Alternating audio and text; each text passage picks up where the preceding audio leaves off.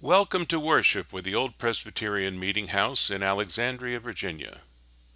This virtual worship service is brought to you in a time when we join you in practicing social distancing to curb the pandemic virus. We pray that in the not-too-distant future we will welcome you in person when you visit us in Old Town Alexandria.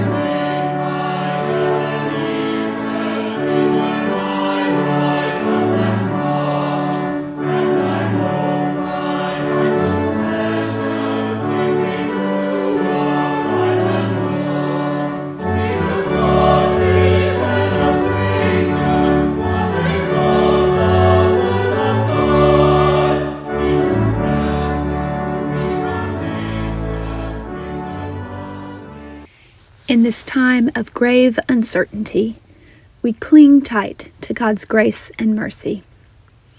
We see our limitations and our shortcomings. We know the ways in which we fall short of God's call to us.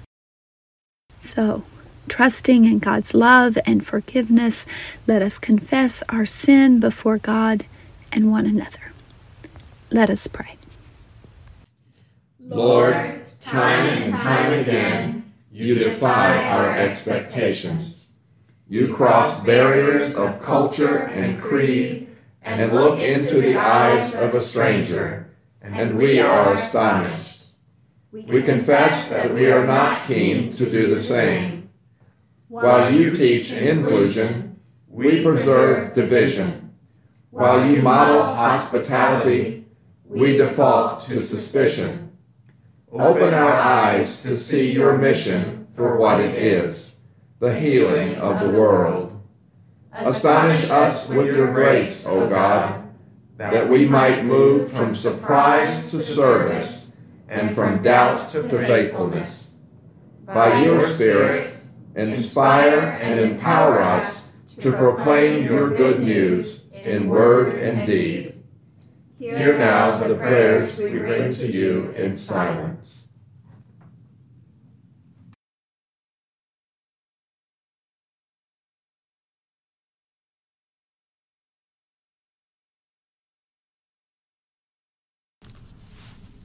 Friends, this is the good news of God's grace. Though we were sinners, Christ died for us.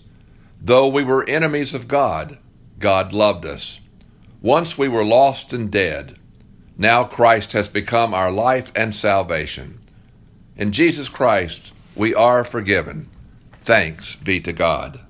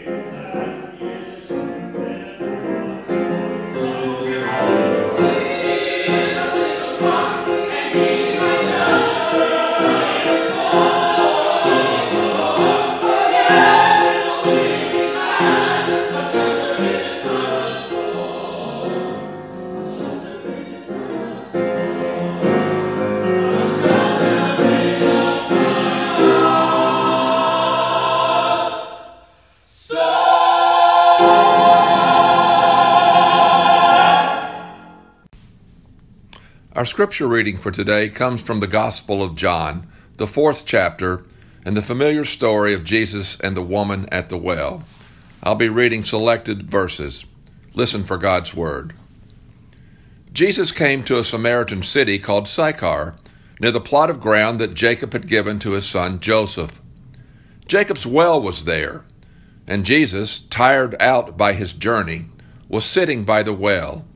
It was about noon. A Samaritan woman came to draw water, and Jesus said to her, "Give me a drink." His disciples had gone to the city to buy food. The Samaritan woman said to him, "Well, how is it that you, a Jew, ask a drink of me, a woman of Samaria?" For Jews do not share things in common with Samaritans. Jesus answered her, "If you knew the gift of God, and who it is that is saying to you, 'Give me a drink,' you would have asked him, and he would have given you living water." The woman said to him, "Sir, you have no bucket, and the well is deep. Where do you get that living water? Are you greater than our ancestor Jacob, who gave us this well, and with his sons and his flocks drank from it?" And Jesus said, "Everyone who drinks of this water will be thirsty again. but those who drink of the water that I will give them will never be thirsty. The water that I give will become in them a spring of water, gushing up to eternal life." And the woman said to him, "Sir, give me this water, so that I may never be thirsty or have to keep coming here to draw water." Then Jesus said to her, "Go and call your husband and come back." And the woman answered him, "I have no husband." And Jesus said to her, "You're right in saying, 'I have no husband,' for you've had 5 husbands, and the one you have now is not your husband." The woman said to him, "Well, I know the Messiah is coming, who is called the Christ. And when he comes, he will proclaim all things to us." And Jesus said to her, "I am he, the one who is speaking to you." Just then the disciples came, and they were astonished that Jesus was speaking with a woman. But no one said, "What do you want?" or "Why are you speaking with her?" And then the woman left her water jar and went back to the city. She said to the people, "Come and see a man who told me everything I have ever done. He cannot be the Messiah, can he?" Many Samaritans from that city believed in him because of the woman's testimony. "He told me everything I have ever done." So when the Samaritans came to him, they asked him to stay with them, and he stayed there 2 days. And many more believed because of his word. Then they said to the woman, "It is no longer because of what you have said that we believe, for we have heard for ourselves, and we know that this is truly the Savior of the world." Thanks be to God for this God's holy word.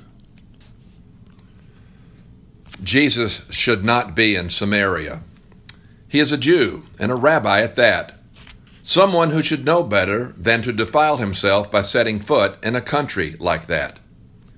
Jews and Samaritans are different races of people who practice different religions and hold different political views as well.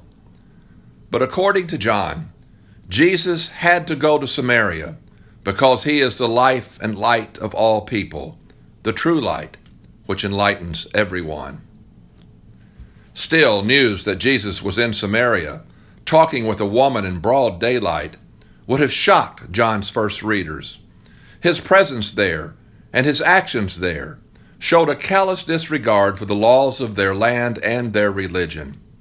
Jews did not talk with Samaritans, and men did not talk with women, at least not in public. But there he was, in Samaria, talking with a woman.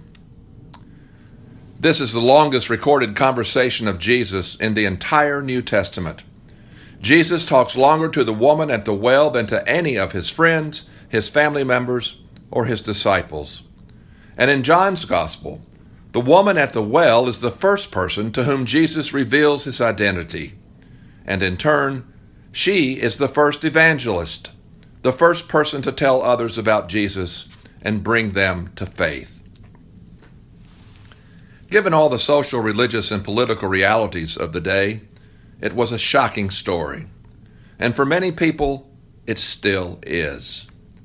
To paraphrase Barbara Brown Taylor, the woman at the well was a triple outsider.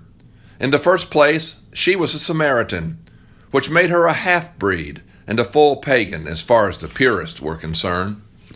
She was also, of course, a woman. And in Jesus' time, women were not what you would call liberated. They were not even allowed to worship with men, whose morning devotions included the prayer, "Thank God I am not a woman." Women had no place in public life. They were not to be seen or heard, especially not by holy men who did not speak to their own wives in public. But that is not all. She was a fallen woman, a woman who had been married multiple times, a woman everyone talked about.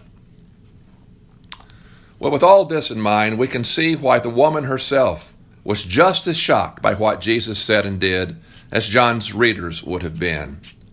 "How is it," she asked, "that you, a Jew, ask a drink of me, a woman of Samaria?" Jesus' answer is somewhat surprising. He could have said, "Well, because I'm thirsty," which was undoubtedly true given his journey. He could have said, "Because I have no bucket with which to draw my own water," which was apparently true as well. But as John tells the story, Jesus had bigger, more important things to talk about. The sorts of things that led him to that country, that town, that well, and that woman. So he said to her, "If you knew the gift of God, and who it is that is saying to you, 'Give me a drink,' you would have asked him, and he would have given you living water." It was a strange and somewhat confusing response to such a straightforward question. So strange, in fact, that the woman did not get what Jesus was talking about. Like Nicodemus, she took his words too literally. She questioned how he could get any kind of water out of the well, living or otherwise, since he had no bucket and the well was deep. But to paraphrase one scholar, the point of this story is this: Jesus is God's answer to the divisions of the world. Jesus is a reservoir of living water for all people. As I see it, this story is meant to show us a new normal, a way of living and working that better resembles the kingdom of God, a way that honors all people in all places, no matter their race, creed, color, or sex. More on that in a moment.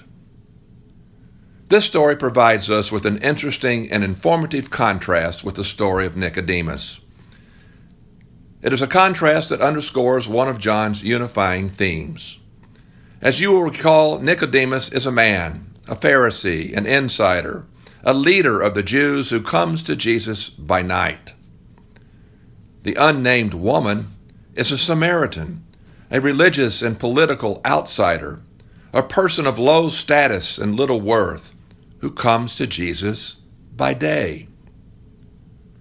Whereas Nicodemus is unable to cross the religious and political boundaries of his day, the Samaritan woman risked moving ahead beyond those boundaries to engage Jesus in a theological debate. Like Nicodemus, she first interprets Jesus' words on a literal level. But unlike Nicodemus, she stays engaged and somehow manages to ask Jesus to give her what he had offered.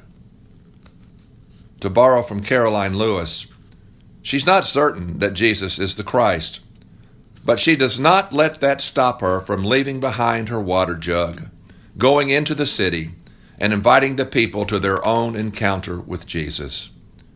She demonstrates what can happen when we engage one another in conversation and questions about our faith.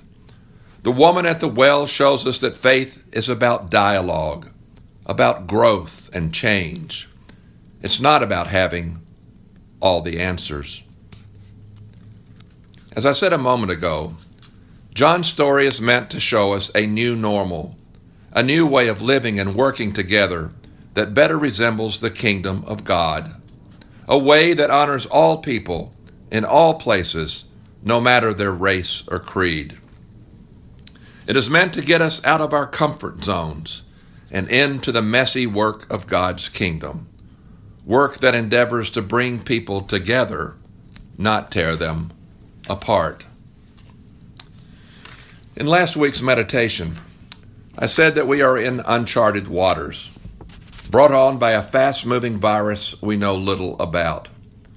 I noted that we had been instructed to distance ourselves from one another for a few weeks or perhaps even a few months. And so here we are, worshiping again remotely. This, of course, is not the new normal that I, or even John for that matter, had in mind. I also said last week that while we must temporarily distance ourselves from others physically, we must not do so mentally, emotionally, or spiritually. Truth be told, we've been asked to distance ourselves from others by many different people and for many different reasons for many years now. We've been asked to distance ourselves from people of differing colors and classes, along with people from differing religious and political affiliations. And this is true not just here in America, but in many other countries as well. I don't know about you, but I find all of this to be antithetical to the gospel. As I see it, none of this is in keeping with the life and teachings of Jesus. To the contrary, the new normal Jesus envisions is one that brings people closer together, not one that breaks them farther apart. And as I see it, this means that we and others who claim to be his followers must look for new ways of connecting with people, especially in a time as this. Because if Jesus is a living reservoir of living water for all people, then it follows that we must learn to live and act accordingly, which is to say, with an eye and a heart for all people, not just for people who look and think and act like us. Historians note that it often takes a common threat to bring people together. It seems to me that this new pandemic has the potential to do just that. Say what you will about the coronavirus, it does not discriminate based upon one's nationality or tribe, or on one's religion or politics, or on any other worldly distinction. It treats everyone equally. So maybe, just maybe, it will prompt our religious and political leaders and we ourselves to embrace a new normal, one that brings us closer together instead of breaking us apart. There are all kinds of new normals these days. Washing our hands, not shaking hands, sheltering in place, avoiding crowds, not eating out, dealing with shortages of goods and services, and learning how to work and worship virtually, just to name a few. But the best one, perhaps, the one that will matter the most in the long run, the one that is clearly more Christ-like, is the one that looks for new ways to bring us and all people together, not keep us apart. So to that end, dear friends, I urge you to do two things. First, be on the lookout for suggestions from your staff and officers here at the meeting house as to how to keep us connected. And the second is this, to offer your own suggestions as well, so that together we can continue to serve as a vital part of Christ's body. And maybe, just maybe, bring some semblance of healing to those who are hurting. Amen. While we are not gathered in person, we are indeed joined and grounded by the faith we share. As we live into this new way of being community, we encourage you to check the website, sign up for the weekly egram, join the #Connect group via the member login on our website. If you need help with any of these things, you may contact the church office. The staff is all still working. We're just doing it remotely as much as possible. So please don't hesitate to reach out to us by phone or email. We are beginning to explore how to offer some activities of the church through virtual connections. Mary and the high school youth held a wonderful youth group meeting by Zoom a few days ago. The weekly egram will share information on such opportunities for study and prayer. You may contact our office manager, Mark Wills, for the list of prayer concerns normally included in the bulletin insert, and we encourage you to continue supporting the church financially through this time. We also encourage you, as I know is on so many of your hearts and minds, to seek out ways you can support those who are economically vulnerable or socially isolated in this time. May we continually keep our eyes open for love and compassion and grace in the midst of the challenges we face. And with that thought, let us join together in prayer. God of the ages, we come before you in this time of fear and uncertainty. when so much that we take for granted has been disrupted and we are not sure when or how it will end. We lift up to you, God, our fears. Fears for our own health and fears for those people close to our hearts who are particularly vulnerable. We lift up to you our sorrow at being separated from those we love, especially not knowing when it will end. We lift up to you our impatience and distress and frustration at the things we cannot do and at all the changes in our daily lives. We lift up to you our children's disappointments and yearnings for all that has been taken away. We lift up to you our fears about what the future might hold. We lift up to you, God, all afflicted by the coronavirus, and we are particularly mindful of the sorrow and suffering in Italy and China. Around the world and here at home, we lift up to you the strains on the healthcare workers and on the economically vulnerable and on parents and children who don't have good options during this time. We lift this all up to you, God, and we pray.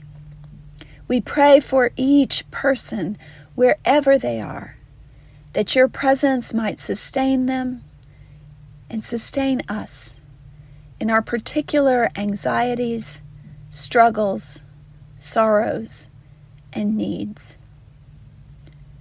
We pray for scientists and healthcare workers and government leaders and citizens and neighbors, that together we might all do our part. We pray that your light might shine in us and through us in all that we face. God, hear our prayer this day. And God, we also pray for the ongoing needs of our communities and our world. As our attention gets swallowed up by our own anxieties and strains, we continue to pray for people around the world who suffer from violence or warfare, for those who are persecuted or oppressed. We pray for refugees trying to make their way. We continue to pray for those who do not have enough to eat or a safe place to live or the health care they need. We continue to pray for those with cancer or heart disease or mental illness or any of the host of other things that afflict our lives and weigh heavily upon us.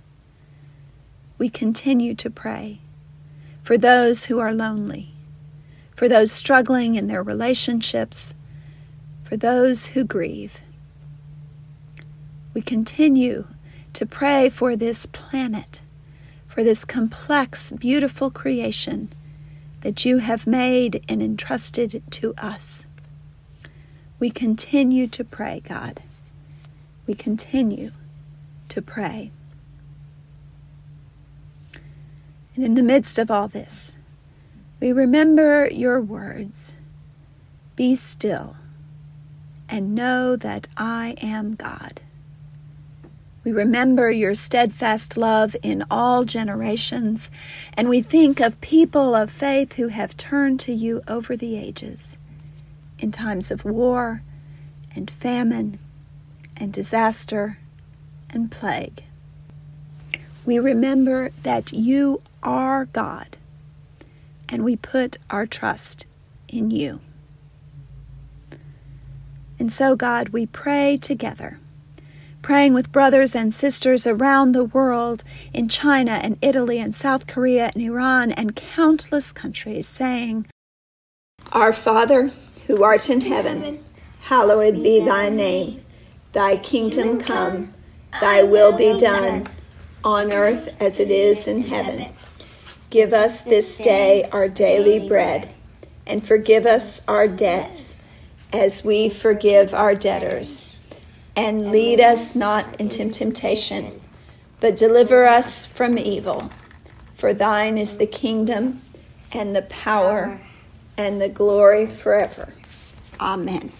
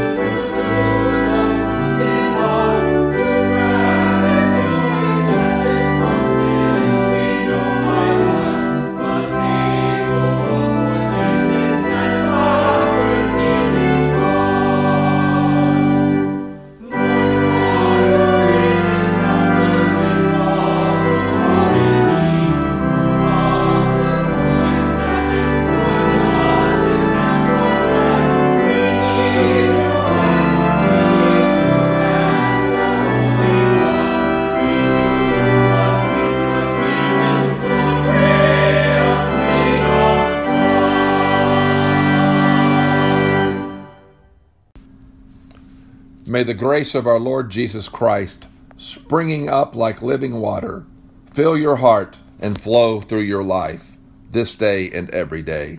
Amen.